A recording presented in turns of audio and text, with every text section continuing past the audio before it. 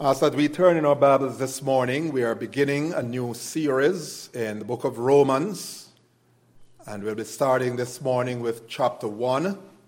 I invite you to turn there, Romans chapter 1, verses 1 and 2.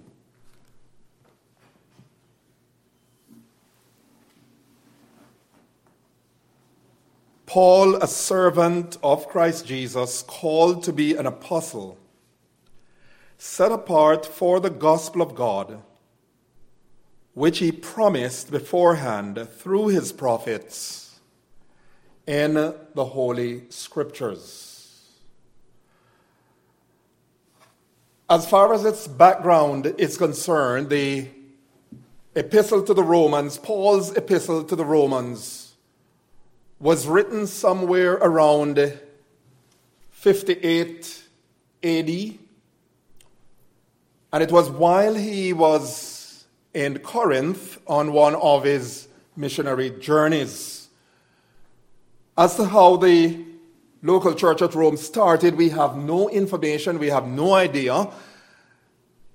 But what's interesting is that although Paul did not found this church, he had deep, caring interest in the spiritual nurture, in the spiritual well-being of this local assembly. For instance, in verses 8 through 10, we see that not only was he grateful to God for the widespread report concerning their faith in Christ, but that he was always praying. He was always praying for the opportunity to visit with them so as to share with them the things of Christ. That, as he puts it, so that together both he and they might be encouraged in the faith. And this tells us how much Paul not only desired fellowship with God's people, but how much he cared for their spiritual well-being. Paul was a man who desired fellowship with the people of God, and he had a great interest in the spiritual well-being of the church of God. Now, the book of Romans has been rightly regarded as the most comprehensive doctrinal letter of the Apostle Paul. And indeed, the book sets forth in the most orderly, systematic, and detailed manner an explanation of the gospel such as we find nowhere else in the New Testament. It outlines, for example, the great truths concerning man's sinful, fallen nature, of his justification, of his being declared righteous by God through faith in Jesus Christ. Martin Luther, the German reformer, called it the perfect gospel. The question is, what is the overarching subject of the book of Romans? There are varying opinions.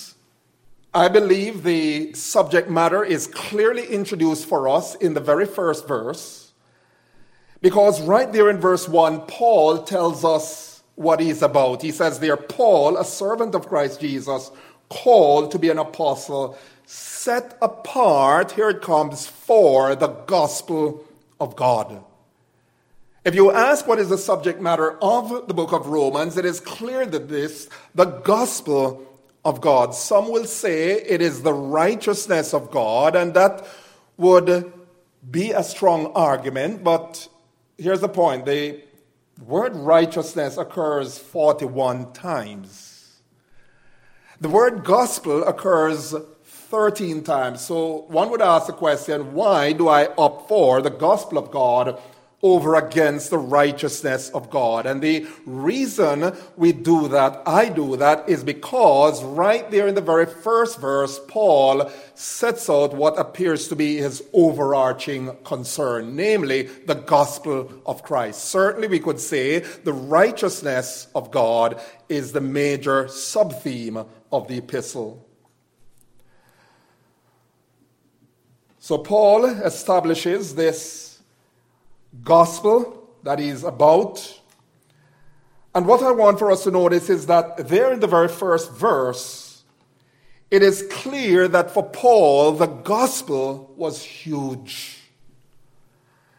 The gospel was that to which he was deeply devoted. It was that to which he gave his entire life. And you ask, how is this so? Well, first of all, notice that with respect to the gospel, he tells us there in verse 1 that he's a servant of Christ Jesus. He's a servant of Christ Jesus. And that word servant, literally in the Greek, is a slave. He's a slave of Jesus Christ.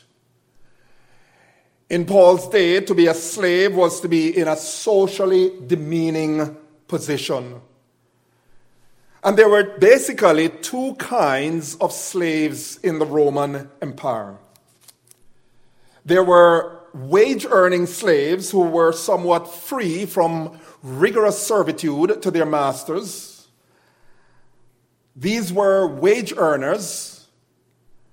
But then there were what was known as bond slaves. Bond slaves had no personal right to themselves. In a manner of speaking, they were at the beck and call of their masters to do whatever their masters wanted. We could say that they lived for no other purpose than to carry out the will and purpose and desire of their masters. The Greek word doulos, by which Paul identifies himself here in verse 1, was that very word doulos. It was that very word that described the bond slave. And so what Paul is essentially saying then in verse 1 is that with respect to the ministry of the gospel, he is a slave who is bonded to Christ. He is sold out to Christ to do whatever his Lord and Master requires of him. In the words of Guy King, this figure of a bond slave implies an all-in energy and an all-out endeavor to the master.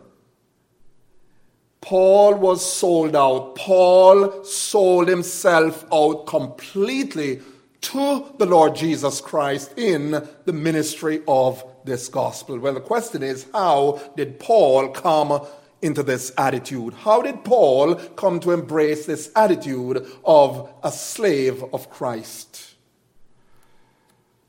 You see, Paul was profoundly grateful. He was profoundly grateful to the Lord for the amazingly powerful, transforming grace of this gospel in his heart and life. Paul knew very well how wretched a man he was. He knew how wicked he was. He knew how that he lived such a wicked life before the Lord, persecuting God's people, destroying the church of God, as he puts it. 1 Timothy chapter 1, verses 12 through 16, he tells how that he was a blasphemer and a perjurer and how he wasted the church of God. That was the kind of man Paul was.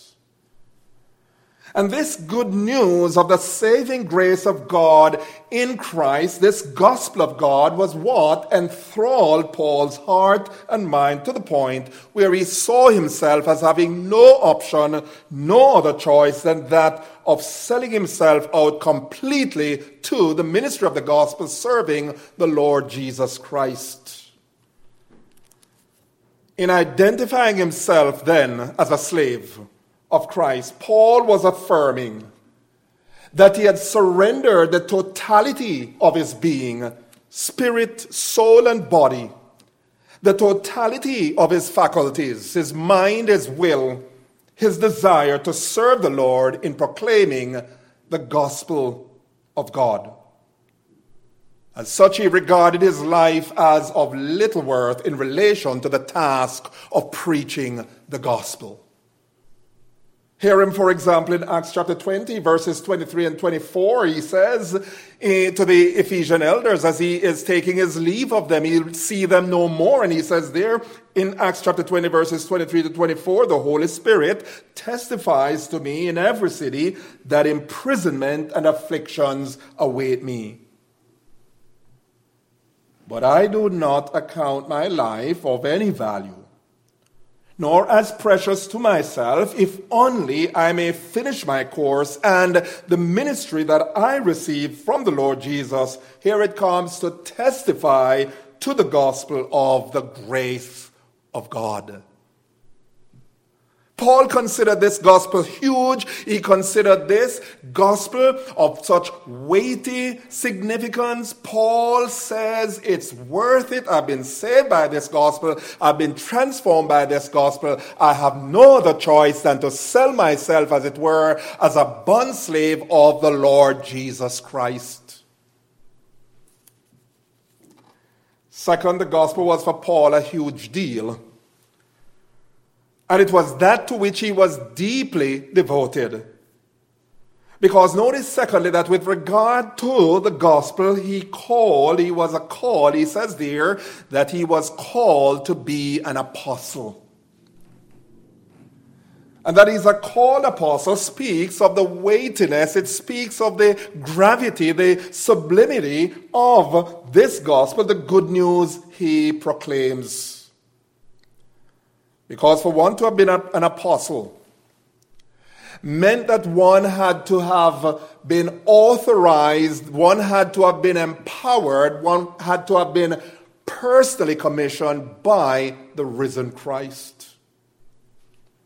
The apostles were the custodians of the gospel. They were the pioneers as far as the preaching and opening up of the depths of the gospel was concerned. All that they wrote, all that they taught was constituted the very word of God. So what Paul is saying here, you want to know how weighty this gospel is? You want to know that this gospel has weight? He says, not only have I sold myself out to be a slave of this gospel, but I am an apostle, a bona fide representative, a bona fide person who has been authorized, commissioned to bear this word of God, the gospel of God.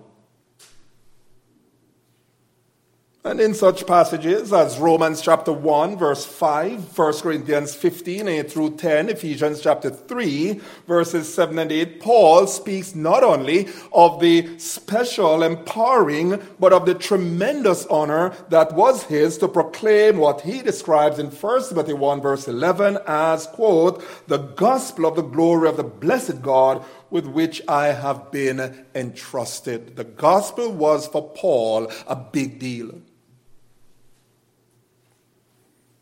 Third, the gospel was for Paul a huge deal because he also declares in verse 1 of Romans chapter 1 that he has been set apart for the gospel of God. Paul was set apart for the gospel by the direct activity of God. In fact, he tells us that he's an apostle not of man, nor of men, but of God. When he was about persecuting Christians on the Damascus Road, when he was there carrying letters, getting authorization to have these Christians arrested, the Lord Jesus not only stopped him in his tracks, but saved him there on the road to Damascus and set him apart for the gospel. In fact, Luke tells us that in Acts chapter 9, verse 50, because when Ananias was fearful to go to him, God was sending Ananias to Paul to instruct Paul in the faith, to have him baptized. Ananias was fearful, and here was what God said to Ananias. Acts chapter 9, verse 15, he says, go, for he's a chosen instrument of mine to carry my name before the Gentiles and kings and the children of Israel. He was set apart by God. In fact, in Galatians chapter 1, verses 15 and 16, Paul states how that God the Father had set him apart before he was born, and how that he had called him by his grace in order that he might reveal Christ to the Gentiles. So implied by this statement of Paul that he was set apart for the gospel was that he gave his entire life. He gave his entire life. He gave his time. He gave his energy to the task of preaching the gospel, to the task of making Christ known. By this statement, he declares his full, undivided commitment to the ministry of the gospel. And of course, this doesn't mean that there was absolutely nothing else that Paul did. We know that because suggested by Acts chapter 18 and verses 1 to 3, we know that while he preached the gospel, he was also a tent maker. The Bible says he did that as a trade. In fact, he did this working night and day. Night and day, he tells us, 1 Thessalonians 2 verse 9, 1 Thessalonians 3 verse 8. And why did he do this? Acts chapter 20 verse 34, to financially support himself. So Paul had other things going on. So the question has to be, what exactly did Paul mean then when he says that he is set apart for the gospel, that he is set apart for the preaching of the gospel? What did he mean by that, seeing that he was working night and day with his hands? What Paul therefore means by his being set apart for the gospel is this, that all his temporal activities, all his pursuits, all his endeavors in which he was engaged, important and as crucial as they were, he made secondary. He made secondary to the greater and more important task of preaching the gospel. And my friends, this should be true of you and me. This should be true of us. Here's the point. The fact is, in all our varied capacities, as husbands, as wives, as students, as teachers, as janitors, as garbage collectors, as accountants, as engineers, as plumbers, as IT specialists, you name it. We should see beyond all these roles the greater role of our being bearers of the gospel of Christ. Think of it. Paul worked night and day with his hands. He worked in the trade of tent making. But as you read the book of Acts, what is Paul doing? Where is Paul putting most of his energies? You find this, that Paul was more passionate about the gospel than he was about his trade. And we need to be reminded, my friends, that when we go out in our world, when we live in our families, when we move in our neighborhoods, at the end of the day, everything that we do, everything that we say, all our pursuits, all our endeavors should be subsumed under this task of the gospel, making Christ known. The challenge to you and me then is, how true is this in our lives? What place does the gospel have in your life? Is the gospel reflected in your life, your speech? Is it evident that for you the gospel means everything? Paul says, I'm a slave of Jesus Christ when it comes to the gospel. He says, I'm an apostle. I've been sent forth. I have a special mission. But he says, I am set apart. And even though Paul was busy doing his trade, making his tents, Paul saw himself as doing the greatest of tasks, the greatest of responsibilities that was entrusted to him, and that was proclaiming the gospel. As we said, the gospel, or as we should say, the gospel means good news. But what is this good news? What is this gospel all about? This is a question that's worth asking because, sad to say, there's much confusion in our world today, much confusion in our churches today as to what the gospel is all about. Today, the gospel has become synonymous with economic liberation. The gospel, some suggest, is all about human flourishing. It is all about, they say, prosperity as it relates to personal health and wealth. You talk about the health and wealth gospel. Talk about liberation theology. For others, the gospel spells racial reconciliation. In other words, the issue of racial tensions. And by the way, there's really no such thing. There's one race. See? Well, we kind of understand what they're talking about. But let me tell you this. The gospel is not essentially about race relations. The gospel is not about meeting our personal felt needs. The gospel is not about addressing social justice or injustice. The gospel, as we're going to come to see, is there is one gospel, and that is the gospel of God. Paul says that in verse 1.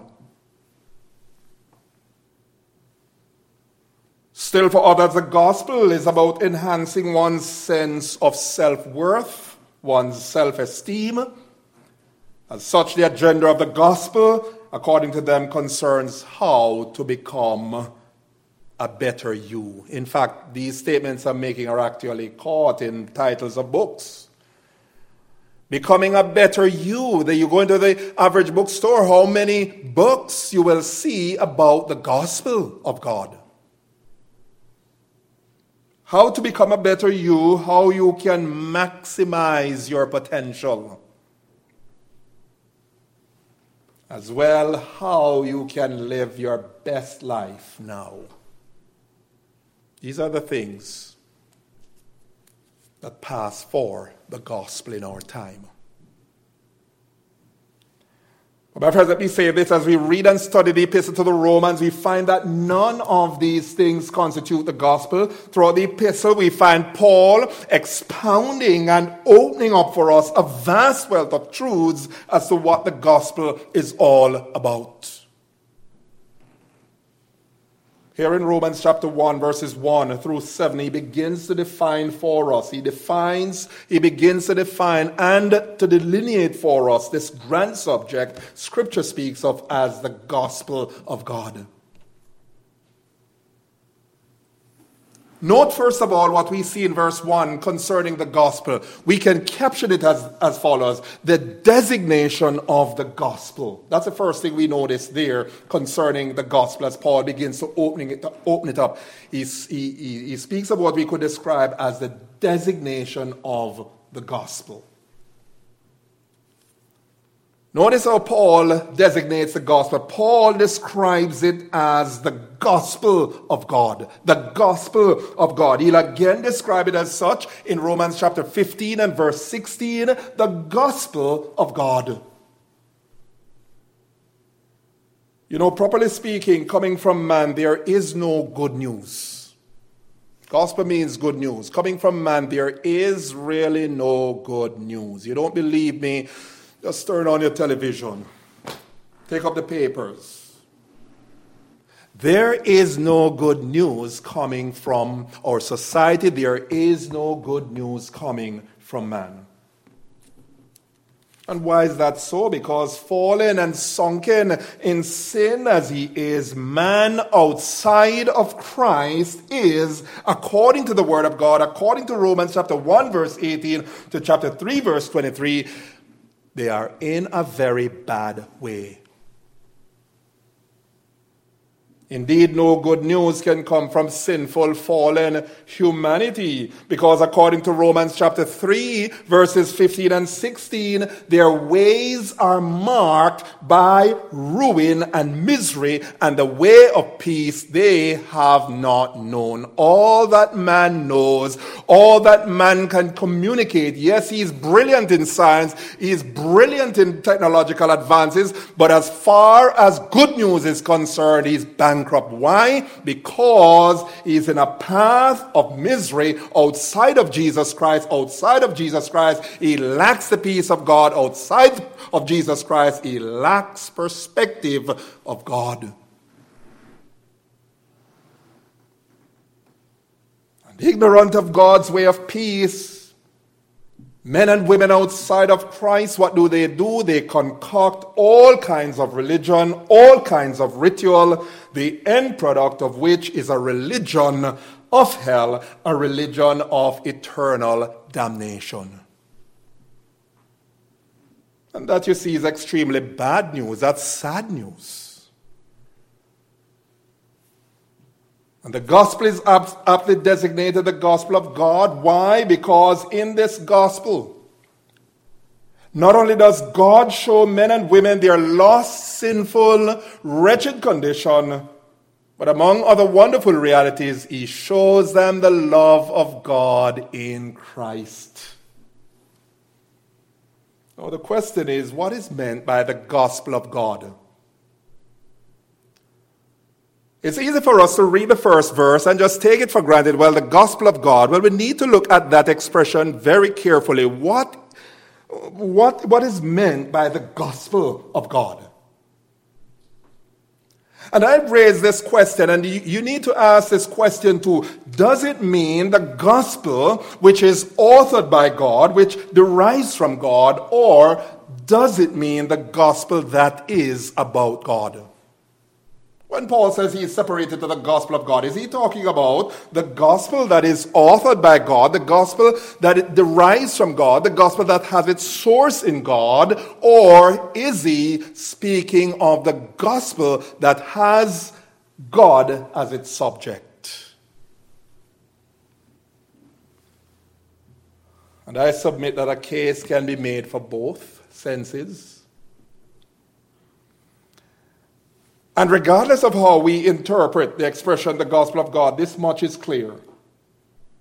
That the gospel by which we are saved, the gospel by which we come into right relationship with God, right saving relationship with God, is not of human, but is of divine origin. It is the gospel of God. First of all, let's consider how that God is the author or source of the gospel. The gospel is the gospel of God, first of all, in the sense that the gospel stemmed from the will and purpose of God. Indeed, it was he who devised the plan of redemption. It was he who from all eternity, from the foundation of the world, devised the plan of redemption. Ephesians chapter 1, verses 4 and 5, 2 Timothy 1, 9 and 10, 1 Peter chapter 1, verse 20, all teach that redemption was devised by God from all eternity. The gospel derives from God is seen in the fact that he it was who sent his Son into the world. For God so loved the world that he gave his only begotten Son, that whosoever believes in him should not perish but have everlasting life. The gospel derives from God. He is its source because he sent his Son when the fullness of time was come. God sent forth his Son, born of a woman, born under the law, to redeem those who were under the law, that we might receive the adoption as sons. Well, let's consider, secondly, how that God is the subject of the gospel. We have established that God is the source of the gospel. God is the author of the gospel. Well, let's now consider how God is the subject of the gospel. According to the Epistle to the Romans, God is the subject of the gospel on account of the following reasons. First of all, the gospel tells of the saving power of God. Paul writes in Romans chapter 1, verse 16, that the gospel is the power of God for salvation to everyone who believes, to the Jew first and also to the Greeks. If we want to know God in the gospel, we learn from the gospel that the gospel is about his saving power. The gospel presents the righteousness of God. That righteousness of God that comes to us apart from the works of the law, through faith in Christ, through faith in his redemptive propitiatory work. Romans chapter 3, verse 21 to 22, as well as 25, 26. People today have all kinds of concepts, all kinds of ideas as to how they obtain the righteousness of God. There are some people who believe that one obtains the righteousness of God by attending church, by being religious, by doing good. But let me suggest this, my friend, not all the good deeds that a person does, regardless of how devoted one might be, regardless of how religious one might be. One could be in church 365 days of the year. Well, it's really every week, right, for many people. 52 weeks for the year. One could be baptized 100 times. One could take communion thousands of times. And let me say this. That will never bring a person into right saving relationship with God. You want to know how a person is saved? What is the righteousness of God? What is that righteousness that God requires? It is to be found where? In the gospel. Romans chapter 1 verse 17. For in it, that is in the gospel, the righteousness of God is revealed from faith to faith. Paul will speak in Romans chapter 10 verse 4 of religious people who they're ignorant of God's righteousness. They go about establishing their own righteousness and have not submitted themselves to the righteousness of God. That's why a lot of religious people are going to go to hell. God is the subject of the gospel, beloved, in that the gospel tells of the riches of his kindness, his forbearance and patience. The gospel tells of that kindness of his that leads to repentance, Romans chapter 2, verse 4. That the gospel is about God is seen in the fact that it tells of the wrath of God. It tells of his wrath which is being revealed from heaven against all ungodliness and unrighteousness of men who suppress the truth in unrighteousness. Romans chapter 1 verse 18. It tells of the righteous judgment of God that all humanity will someday face. Chapter 2 verse 2, Romans chapter 2 verse 3, verse 5, verse 6, verse 11, verse 16. The gospel is not just the fact that God loves us, beloved. The gospel is the fact that man is in a bad way. Man is under the sentence of divine wrath. That unless he is clothed with the righteousness of God, he will be permanently, irrevocably lost. The gospel discusses how peace with God is secured. Romans chapter 5 verse 1. Therefore, having been justified by faith, we have peace with God through our Lord Jesus Christ. The gospel tells of the glory of God, how that not only all have sinned and have fallen short of this glory, Romans chapter 3 verse 23, but that as a result of justification, of one being justified by faith in Christ, one can then rejoice in hope of this glory, Romans chapter 5 and verse 2. That the gospel is about God is seen in the fact that it announces the free gift of God, which is eternal life in Christ Jesus, Romans chapter 6 and verse 23. The gospel tells of the love of God in Christ Jesus, for scarcely for a righteous man will one die. Yet peradventure for a good man some would even dare to die. But here's the point, Romans chapter 8 verse 5. But God commends his love toward us in that while we were yet sinners, while we were yet rebels, he, Christ, died for us. That's the gospel. And we have it here in the book of Romans.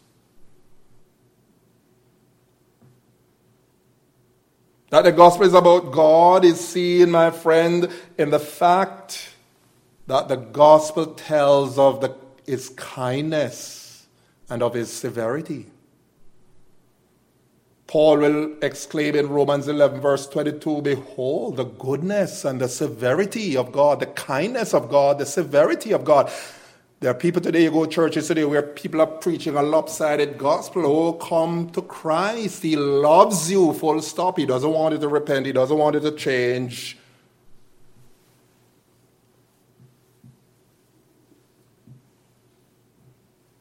From the gospel, beloved, we learn about the depth of the riches and wisdom and knowledge of God. Romans 11:33.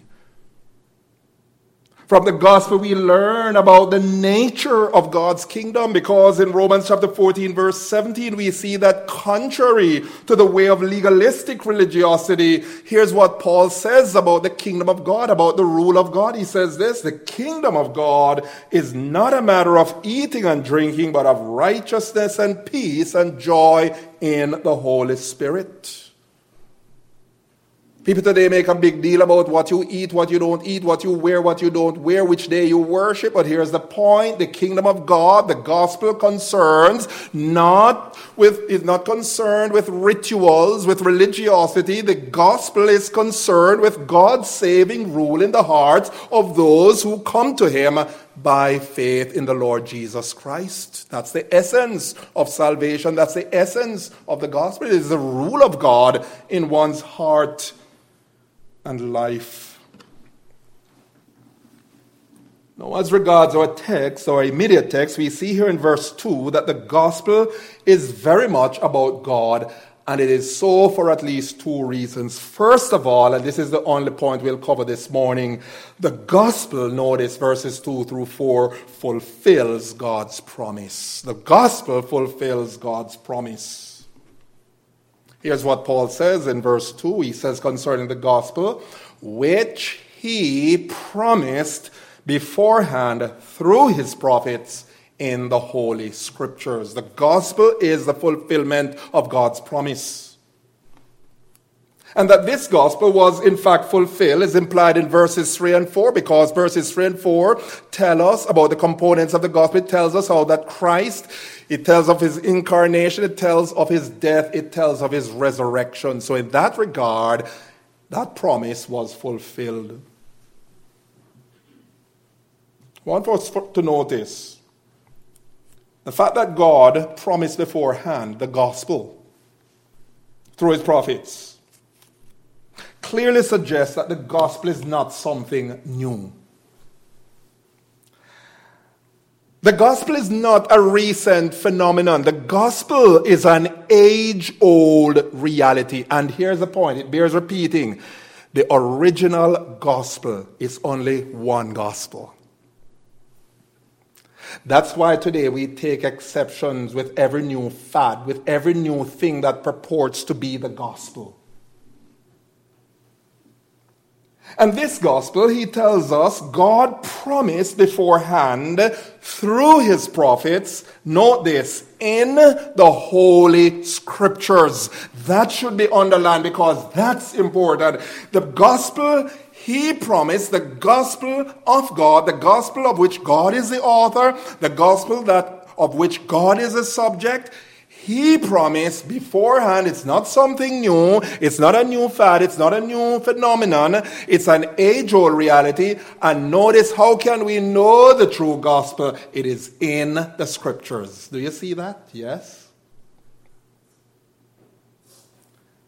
Which suggests that if we hear some word purporting to be the gospel, and it does not fit, it does not square with Scripture, then it's not legit.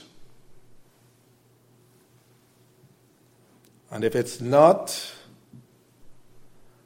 legit, then we must quit listening to it. Remember what the man said, if it doesn't fit, then you must what? Acquit. We can say the same thing with the gospel in relation to the Scriptures. If it doesn't fit, if it doesn't square with the gospel, it is not the gospel. So today when we hear talk about how we are to make the gospel relevant, how we are to, we have a gospel for the poor, we have a gospel for this race and that race, we have a gospel of justice, social justice. Here's the point. There is but one gospel. It is the gospel of God. It is that gospel which is defined by and delineated by Scripture, the Word of God. If it's not in the book, it's not legit. The age-old gospel, that original gospel, the gospel of God, which was promised beforehand through the prophets, is found in Holy Scripture. That's why even the Apostle Paul, great an apostle as he was, notice even when he's talking about the resurrection of Christ, he did not say, I saw Christ rose. What does he say? He says, the gospel I preach to you, how that Christ rose from the dead according to the Scriptures. That he was buried, he died, that he was buried, that he rose again according to the Scriptures. The Scriptures. 1 Peter chapter 1, for we did not follow cunningly devised fables when we made to you the power and coming of our Lord Jesus, but we were eyewitnesses of his majesty. Peter goes on to say, nevertheless, we have a more sure word of prophecy, to which you do well to take heed as unto a light in a dark place. Peter is saying, look, we're not even banking on what we saw. It's what Scripture says. To begin with, in Genesis 3:15, God himself first announced the gospel in the Garden of Eden following Adam and Eve's fall into sin. You remember? He came in Genesis 3:15 in what is known as the Prot-Evangelium, the first mention of the gospel. He told how that he would put enmity between the serpent and the woman, between the serpent's offspring and her offspring, that her offspring would bruise the head of the serpent, that the serpent would bruise his heel. What was he talking about here? He was pointing to Christ. He was pointing to the coming Christ, the coming Messiah, who would die on the cross in payment, paying the penalty for our sins. That the gospel was preached beforehand through his prophets in the Holy Scriptures is attested by Galatians chapter 3 verse 8, which says this. Here's what Paul is doing once again. Paul says this, and the Scripture, foreseeing that God would justify the Gentiles by faith, preached the gospel beforehand to Abraham, saying, in you shall all the nations of the earth be blessed. Promised through the Gospels. The Gospel was proclaimed by the prophet Isaiah in Isaiah 53 as he spoke of the suffering servant, how that he was bruised for our iniquities, the chastisement of our peace was upon him, by his stripes we are healed. The Gospel was promised beforehand, way back in the Old Testament, way back in the Garden of Eden. It's not a new phenomenon, it's an age-old reality. Praise God, in the fullness of time, this promised gospel was fulfilled. It was fulfilled. How do we know that? Over 2,000 years ago. Galatians 4 verses 4 and 5, when God sent forth his Son, born of a woman, born under the law, to redeem those who were under the law, so that we might receive the adoption of sons. Finally, this promised gospel of God was fulfilled when at the right time, Romans chapter 5 verse 8, notice the focus on fulfillment, the focus on God's timing. At the right time, Christ died for the ungodly.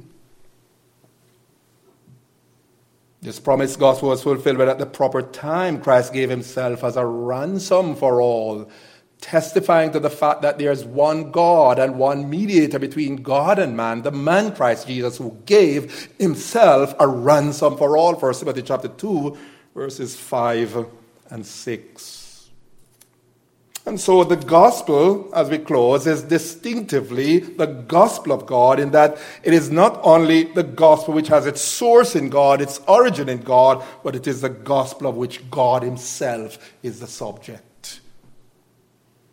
As we have seen this morning, to begin with, that the gospel is about God is evidenced by this fact that the gospel fulfills God's promise.